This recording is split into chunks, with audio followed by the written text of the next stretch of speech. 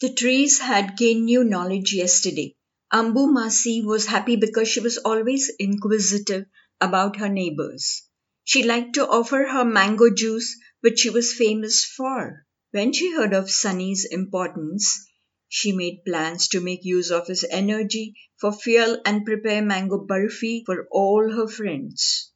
Then it dawned upon her. How can Sunny help me prepare barfi out of mango juice?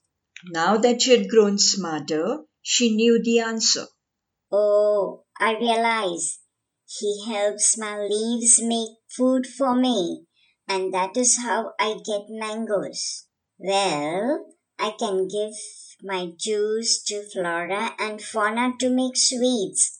Then they will share them and everybody can enjoy it.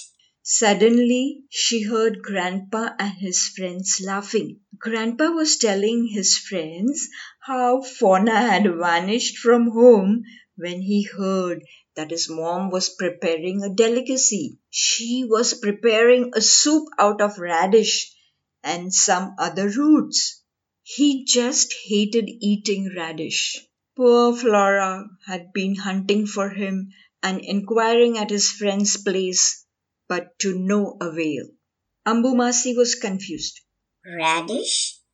That's a root. What is it doing in Fauna's kitchen? How can one cook and eat it? It's a root. Roots are supposed to be holding trees upright in the soil. Aunt Ruta and her family, for example, were all thin and hardly fit to be eaten.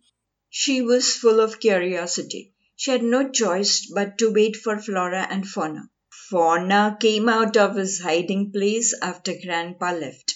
Now was a chance. Fauna, dear, what is all this about you doing the vanishing act and hating the radish soup?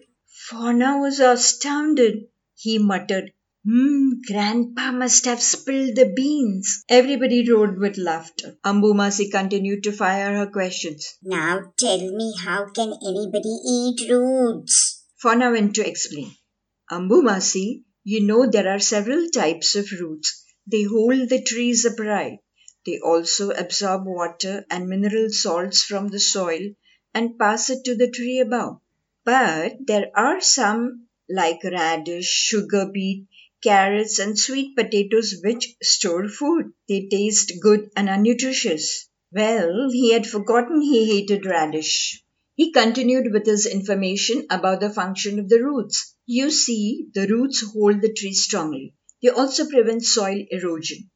It means when it rains, they hold the soil tight and prevent it from getting washed away. Aunt Ruta agreed. She and her family together clung to the soil and held the tree upright. She added, Yes, we prevent the soil from getting washed away and hence prevent the loss of nutrients present in the soil. then she got annoyed.